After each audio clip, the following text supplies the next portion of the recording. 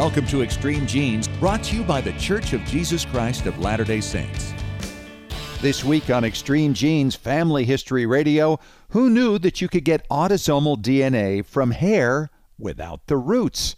Hi, it's Fisher, and I'll be talking to Paul Woodbury, the DNA specialist at Legacy Tree Genealogists, about this remarkable breakthrough in DNA research. Plus, Maureen Taylor, the photo detective, is on to talk about this incredible new sharpening tool with MyHeritage. What can you do with that? That's all this week on Extreme Genes Family History Radio, brought to you by FamilySearch.org. Discover, gather, connect. A presentation of The Church of Jesus Christ of Latter-day Saints. Hello, Genies, and welcome back to another spine-tingling episode of Extreme Genes, America's Family History Show, and ExtremeGenes.com. I am Fisher, your radio root sleuth, on the program where we shake your family tree and watch the nuts fall out. And hope you're having a great 4th of July weekend. Hopefully you're finding something you can do.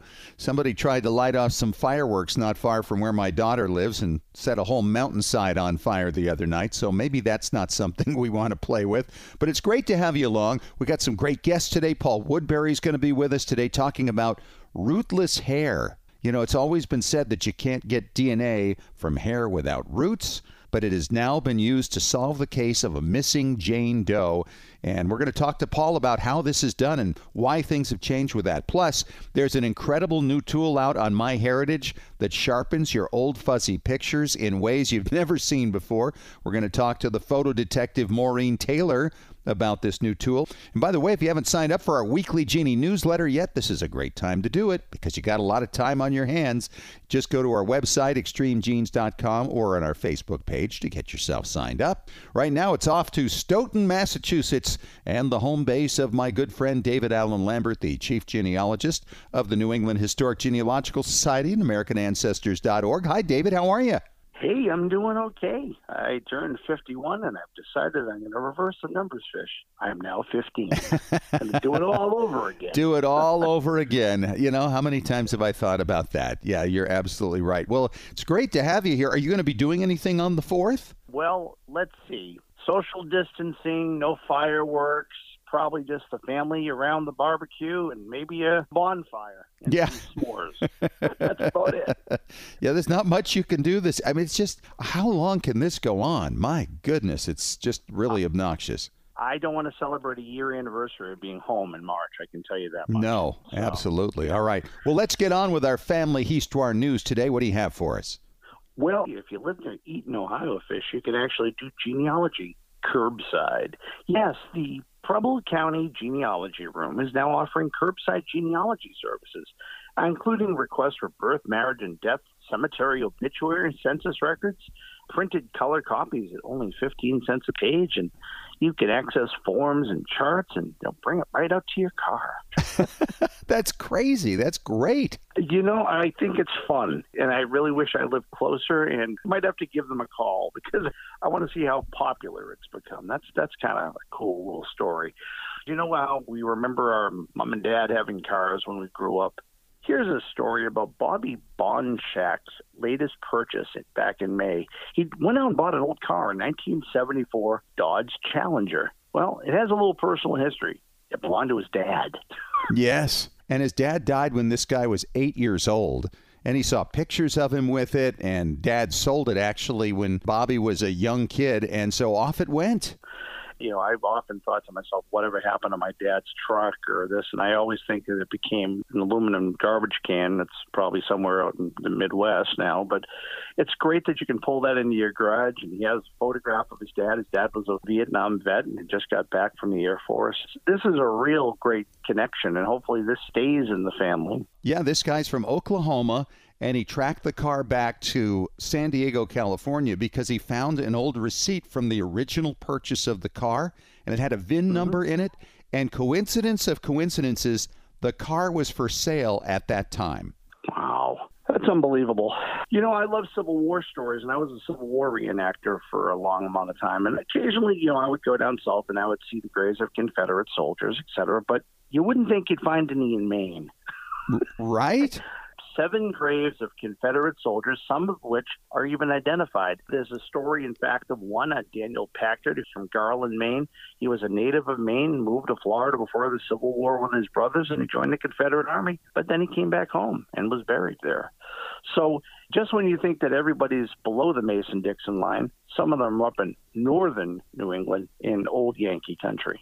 It's just the thought of it. 7 Confederate soldiers buried in Maine. Yeah, but there's always a case where they sent the wrong body up north. And there were unknown burials, and they opened up the casket for the funeral, and oops, no, that wasn't a person from Maine. It was probably for somebody that was down in Mississippi, and they wrote the wrong letter on it because they're in a Confederate uniform.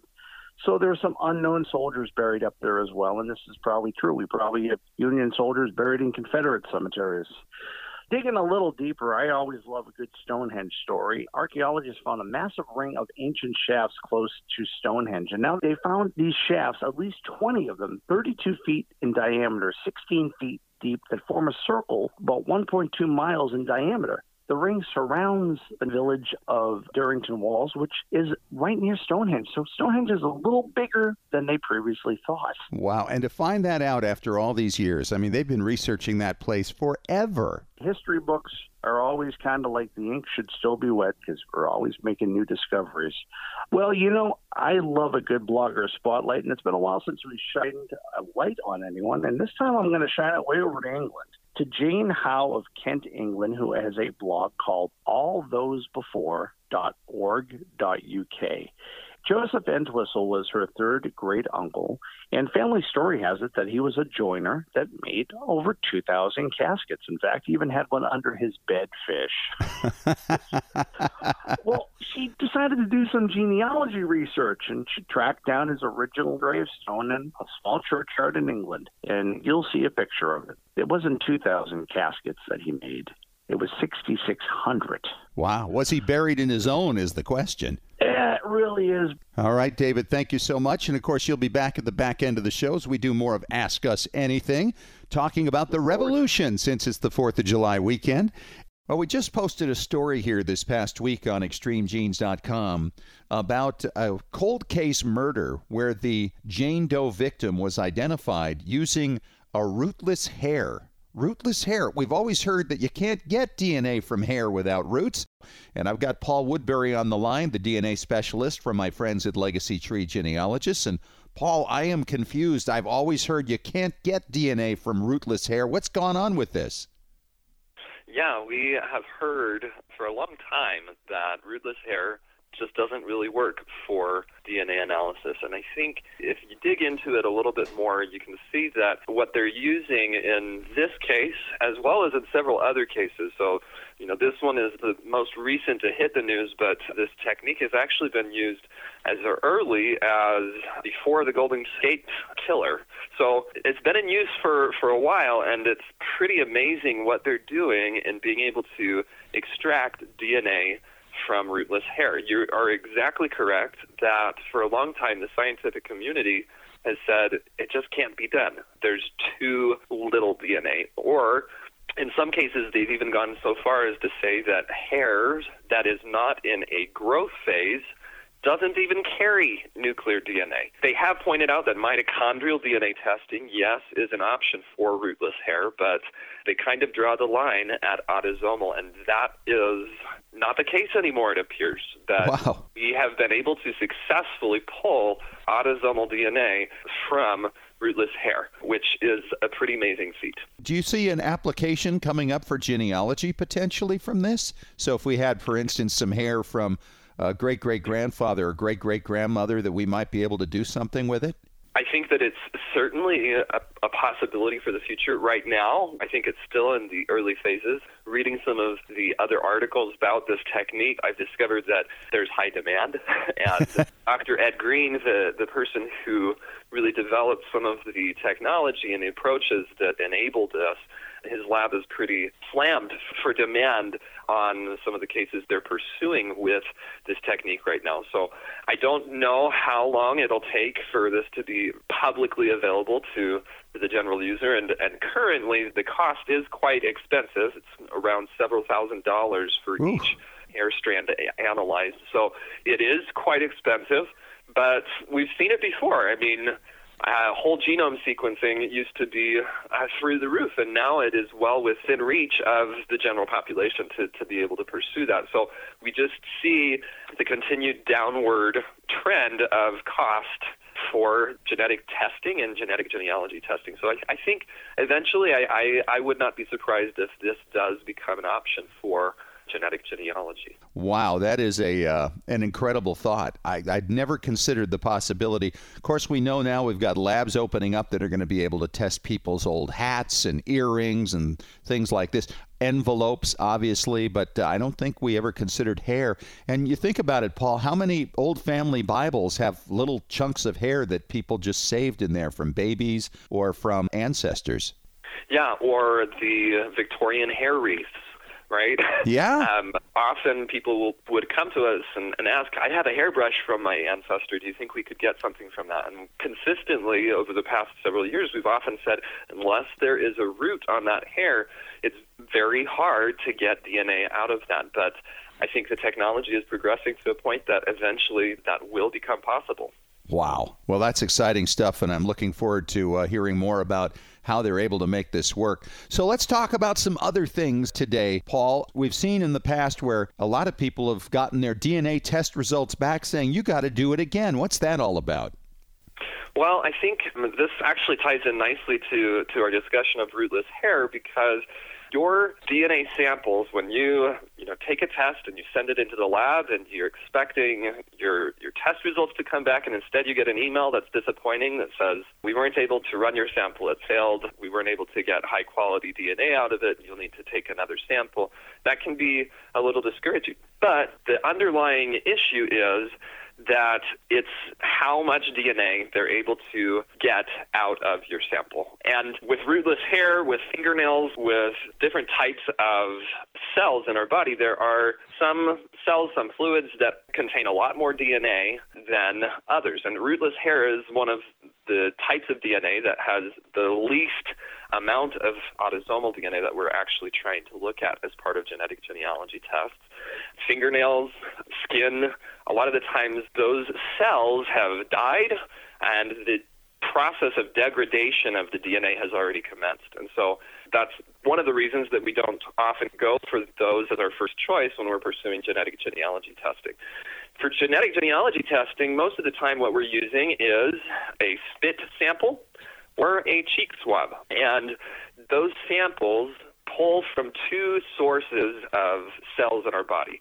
Most of the cells and the DNA that we get from those sampling processes come from white blood cells, which are included in our saliva and our spit, as well as epithelial buccal cells, or cheek cells, the gum line of our cheek. So when you do a spit test, most of the cells in that are going to come from your white blood cells. When you do a cheek swab, you'll get kind of a mix of both. There's a few reasons why people may have problems when we do those types of sampling processes. If they've brushed their teeth recently before providing the sample, that will wash a lot of the cells that would be going into the sample out of your mouth, and now we have nothing to really collect there. So brushing your teeth, drinking within a half an hour before you perform the test, eating also can introduce foreign chemicals, bacteria, that can interfere and that can cause your DNA to degrade. Smoking can cause cell death and can result in problems there. Chewing gum, mouthwash, anything that introduces different chemicals or foreign particles into your mouth can interfere with the DNA analysis later on. And something else to keep in mind is that any meat, any vegetable, any organic material that you eat also has DNA. Right, so right. That can cause problems for us when we're sending in our sample and you say, you come back 50% beef. So not really, but it can mess up some of the analyses that we try to perform there. So to get the best success for your DNA test, avoid brushing your teeth, drinking water, smoking, eating, chewing gum, using mouthwash. Avoid doing anything in your mouth for at least a half an hour before you take your DNA test, and that will increase the chances that you're able to have a successful run. You wouldn't get the full profile then, potentially, right? What percentage of tests come back like that? I'm not sure, and I think it probably depends on the company. From my own experience, I'd say probably 1 in 100. And keep in mind that it's not that they're unable to get any DNA out of it. It's that they're not able to get high enough quality copies of your DNA out of that sample. They still may be able to get some DNA out of it, but it's not to their quality assurance standards. Sure. In what they are going to be able to report back. And so they have to get you to a certain threshold in order to feel confident in what they're reporting to you. And something else to keep in mind with that is another common reason why people may have a failure with their DNA samples is if they've had a blood transfusion. Right. Or they've had a bone marrow transplant. Blood transfusions from somebody else, because a lot of the cells that we're testing as part of a spit test or a buccal swab are from your white blood cells. They are going to contain the DNA of your blood transfusion donor. That effect wears off over time, so several months after your blood transfusion, you should be okay to take a DNA sample, and it should show your DNA.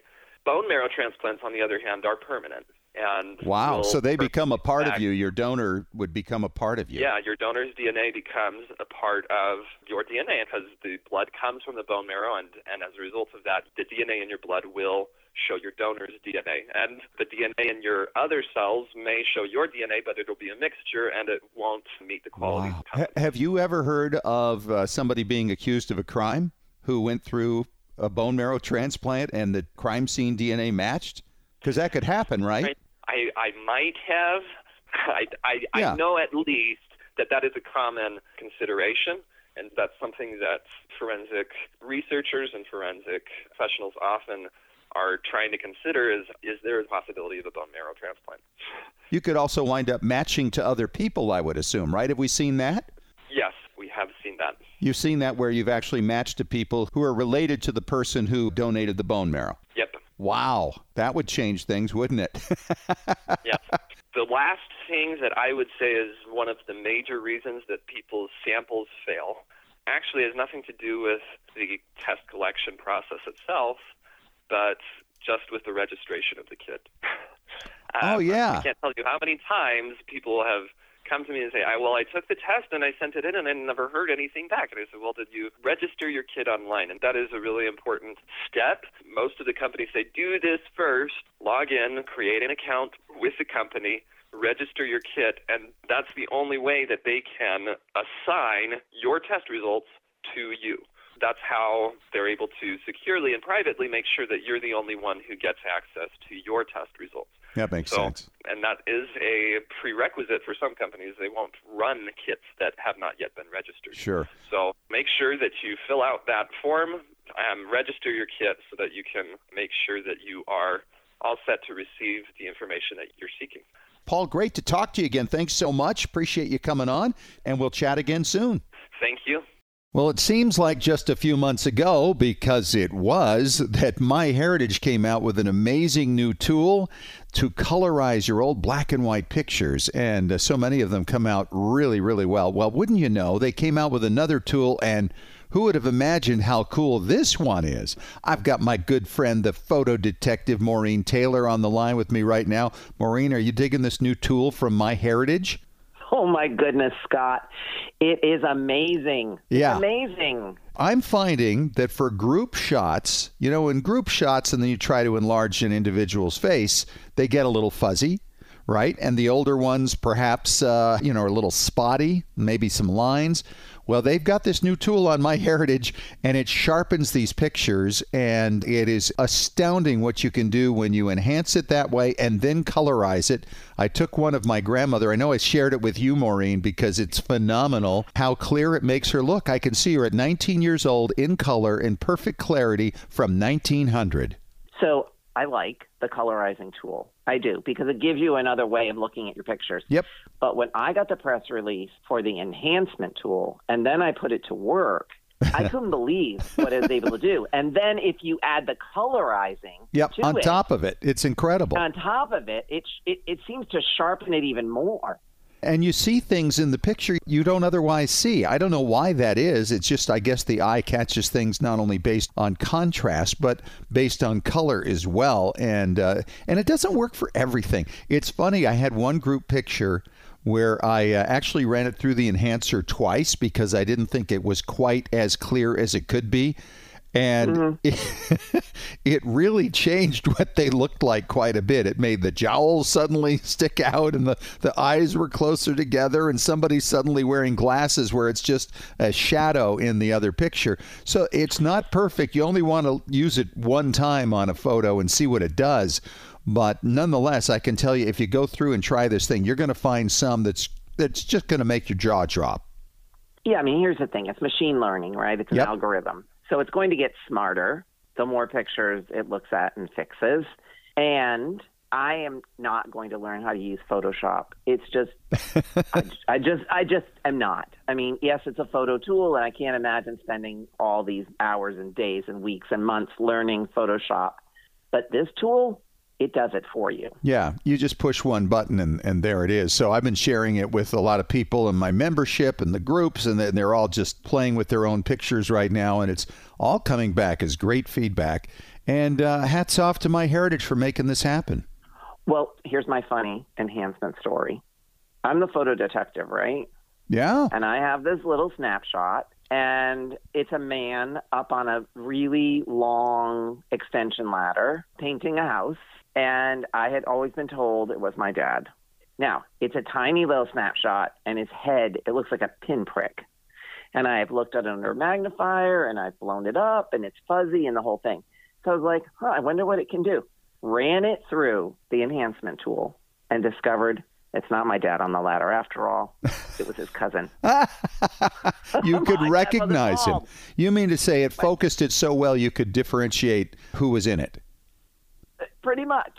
Wow. That's incredible. Pretty much. One of the things about this, though, is that the finished result is much smaller than the original in terms of, pixels and that type of thing. So I'm finding some of the ways that you can maybe save a larger version of it is to just basically take a screenshot as you enlarge it on your computer, and then you can do it that way. So, yeah, obviously they only have so much storage there that they can do this with, but it's amazing. And the beauty of it is, did I mention it's free, just like the color enhancer? You get so many trials before you have to buy a paid subscription to MyHeritage. And there are other tools out there that you can use in conjunction with this, like Vivipix. It's not an either-or situation. You can use one and then enhance it even further with the other. Yeah, you're absolutely right. Yeah. I was just showing my wife this morning these combinations of pictures with my grandmother in the original picture, then the enhancement, and then the colorizer, and she was just in shock. And I just thought, back in the day when we started on all this, back in the 1980s, you couldn't even imagine things like this. We paid, I want to say, $150 to somebody to take an original picture that was pretty beaten up and take a photo of it, make a negative, make a print, and then paint it and correct what was supposed to be in there. I mean, it was a ton of money, $150. This was inconceivable. Inconceivable. Yeah, absolutely. And so here we are. And it makes you wonder, because after the colorizer came out, I thought, well, what else could there possibly be to work on photographs, Oh, they have some other things up their sleeve that I can't talk about. But don't wait. Don't do that to me. Don't do that to my people here. There's more? I think they're working on some more things. But here's the thing. I'm going to talk about the ins and outs of this program and the colorizer, of course, because I use them in conjunction. On the MyHeritage Facebook page, we're doing a Facebook Live at 2 o'clock Eastern on July 8th. Okay. And it's free because it's on their Facebook page, so anyone can go on and watch. I'm actually working on the presentation right now, so I have this whole list of photos from my research collection and family collection that I'm actually running through the enhancer right now to sort of put it to the test. And are you basically figuring out what works and what doesn't? Because there are some it doesn't seem to make much difference with, but others... Yeah, I just had one of those. It's too blurry. Or you get some that are just crisp enough already, you don't see much of a difference. No, you don't. But kudos to MyHeritage for thinking outside the box. because who would have thought they could actually automate colorizing a photograph and then automate enhancing one? The question for you is this another company that they've partnered with like they did with the colorizer? Ooh, I forgot to ask that question. Probably, but I don't know the answer. I will find out for the 8th. Okay. Better know that, right? I better know that. Well, it's great. Partnerships are what's making everything happen in the field right now. I mean, Family Search started partnering with Ancestry and then MyHeritage, and now they're all exchanging stuff. And it's been to the good for every single company and organization, and for the best for all of us, right, who've been doing this forever and benefit from it. Whether they developed it themselves or put together a partnership to make it happen doesn't make any difference. In fact, I think it's even better with a partnership. I think the spirit of collaboration is strong, and we all benefit from it, them and us. Yeah, absolutely true.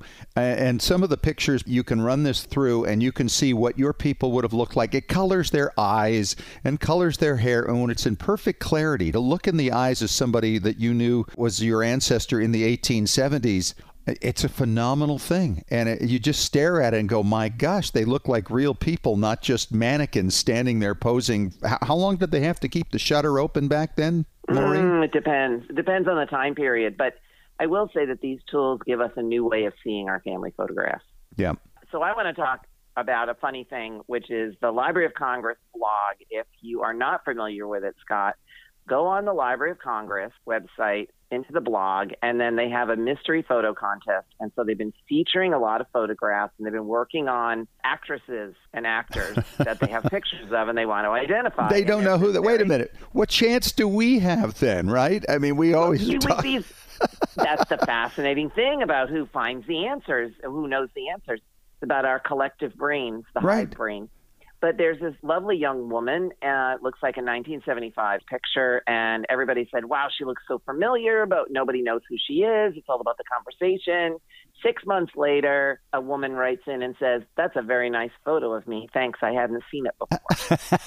It was a picture of her. It is a riot. Wow. She's Maureen Taylor. She's the photo detective. You can follow her at MaureenTaylor.com and look for her on the 8th on that Facebook page with MyHeritage, talking about the new enhancement tool. Thanks for your time, Maureen. Always great to talk to you. Thank you, Scott. And it is time once again for Ask Us Anything on Extreme Genes, America's Family History Show. It is Fisher here, your radio root sleuth. I've got David Allen Lambert on the line from the New England Historic Genealogical Society at AmericanAncestors.org. He is the chief genealogist. And David, we have a question from Lena in Port Arthur, Texas. And with this being the 4th of July weekend, it's very appropriate. She says, lesser known sources for pensions for Revolutionary soldiers, what would some of them be? That's a great question because we always want to develop something new, right? Well, that's true. And I think that a lot of times people think that, their ancestor had a pension automatically for serving in the war. Well, if they died soon after, unless they were an officer, they didn't get one, Fish. I mean, there were strict pension rules that were in the 18th century, around the time of the war. For officers, they got half pay if they were injured. And then for the widows and children, they got part of the pay for a certain amount of time. But in regards to regular soldiers, like if you served in the Massachusetts militia and you served 2 months, you didn't even qualify for a pension based on your service until 1818, when the Congress passed an act. So you may have got something different, bounty land. Bounty land was handed out early on. A lot of the states and, of course, the federal government was giving out land because, well, they had the land, but they didn't have the money. And people would get their bounty land. Now, the bounty land records for the military side don't really exist. In fact, if you look at a lot of the indexes, like Virgil White's Abstracts of Revolutionary War Pensions, it will say BLW and a number will say no papers. And the reason it says that is because in 1800, there was a fire in the War Department in Washington. And as luck would have it, the British came back and burnt Washington in 1814, and any papers that were put together in those years were also lost. Oh, wow. So a lot of times when you're looking for proof that your ancestor got a bounty land, I mean, there are later claims, so you can get those from the National Archives. But if you're looking in the deeds and you can't find your ancestor buying the land, look at the bounds of the land. It might say in it historically that this is a bounty land warrant that I received for my father's service in the Revolutionary War, and it may say the number. So that's how we're rediscovering a lot of these early, not really pensions, but bounty lands, which are a pension alternative when there aren't any papers in Washington to look for. The other thing, if you got a bounty land fish, say, for instance, you were now 85 years old, you got land in Ohio, you're living in Connecticut. Do you want to go to Ohio? Probably not. There are ads throughout the newspapers. You know, the way they buy gold, I'll buy your junk gold, blah, blah, blah. That's in the newspapers now. Yeah, they had ads in the paper back then. Cash for your bounty land. And they would just give the soldier the money they got for the value of it, probably not as much as it's truly worth. And they, in turn, would sell it.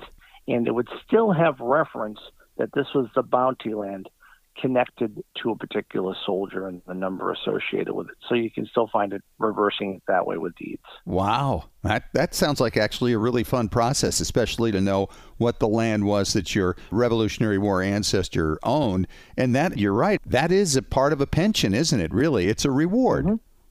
Right, exactly. And then a lot of times states didn't have the financial means, let alone the federal government. There's a book by Lloyd Boxstruck, and Lloyd is unfortunately passed on, but his book, State Awarded Bounty Lands, is a book I think that was published by the Genealogical Publishing Company, GPC, out of Maryland. And that has alphabetically each one of the soldiers, the state, and the number associated with it, and I think the acreage as well. So that's a good place to start. Well, there you go. That's a lesser-known source, and I've never heard that myself. So thank you very much for that. And thanks for the question, Lena. And David, our second question today for Ask Us Anything comes from Jonathan in Boise, Idaho. He says, guys, I'm thinking of joining the SAR, the Sons of the American Revolution, and I'm seeing that there is a way to qualify ancestors for membership by something called patriotic service. What are some of those services that ancestors would have provided, and how do I find out if they did it? Great question, Jonathan. A really good question. One of the things that you could have done simply was to sign an association test or a loyalty oath in your state. Some of these survive, saying that you're loyal to the cause. You didn't pick up a musket, but you were not going to become a loyalist. You weren't going to support the British in any way, shape, or form. And in New York, by the way, that would be the Revolutionary Pledge, they called it. That was signed in 1775, and I had one of my ancestors who signed that. Mm-hmm. And this is a perfect way of getting in. It's cut and dry. Then you just have to prove, generation like you would for a soldier all the way down to you with all the documents. The other thing is supplying something to the state or continental troops. So if you supplied horses or you've got some record that you were compensated for, maybe the troops stayed in your barn or you fed them, you gave them a wagon or muskets, or whatever the case might be, that's considered patriotic service too. One of my wife's ancestors was actually providing bacon to the Continental Army, and that got him in. Great. I love that. Because bacon is important. It is important. In 1775. Yep, exactly. Another thing could just be doing civic duty. Now, if you served on a jury, if you were part of town government, or if the colonial government was operating in any way, shape, or form, that counts too. So if you find your ancestor even doing something as simple as paying local taxes, that is supporting the cause. Isn't that interesting? And for many of these people, these are older folks who weren't really physically capable of being in the Revolutionary Army. So this is the way they contributed, and this is the way they are recognized by not only the Sons of the American Revolution, but the daughters as well. You mentioned the housing thing. I had an ancestor in New York City who housed a bunch of New Jersey soldiers who had been assigned to go out there and protect Manhattan Island against the British attack that was impending.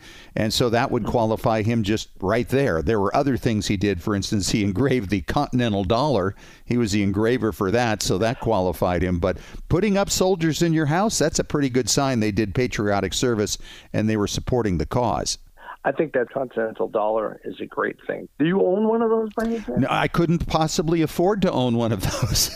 They're very valuable. Kidney to sell? Oh, yeah. He's got his initials on there, Elisha Gallaudet. He's a fifth-grade grandfather. Great story behind that and how he escaped to New Jersey. And there's not much out there about him, although I published a story about him in the New York Genealogical and Biographical Society Record about 15 years ago. But it's an amazing story. Oh, that's excellent. So if you're looking for additional people to join the DAR or the SAR, look at those people that were alive in 1775 to 1783. You may have an additional propositi to join.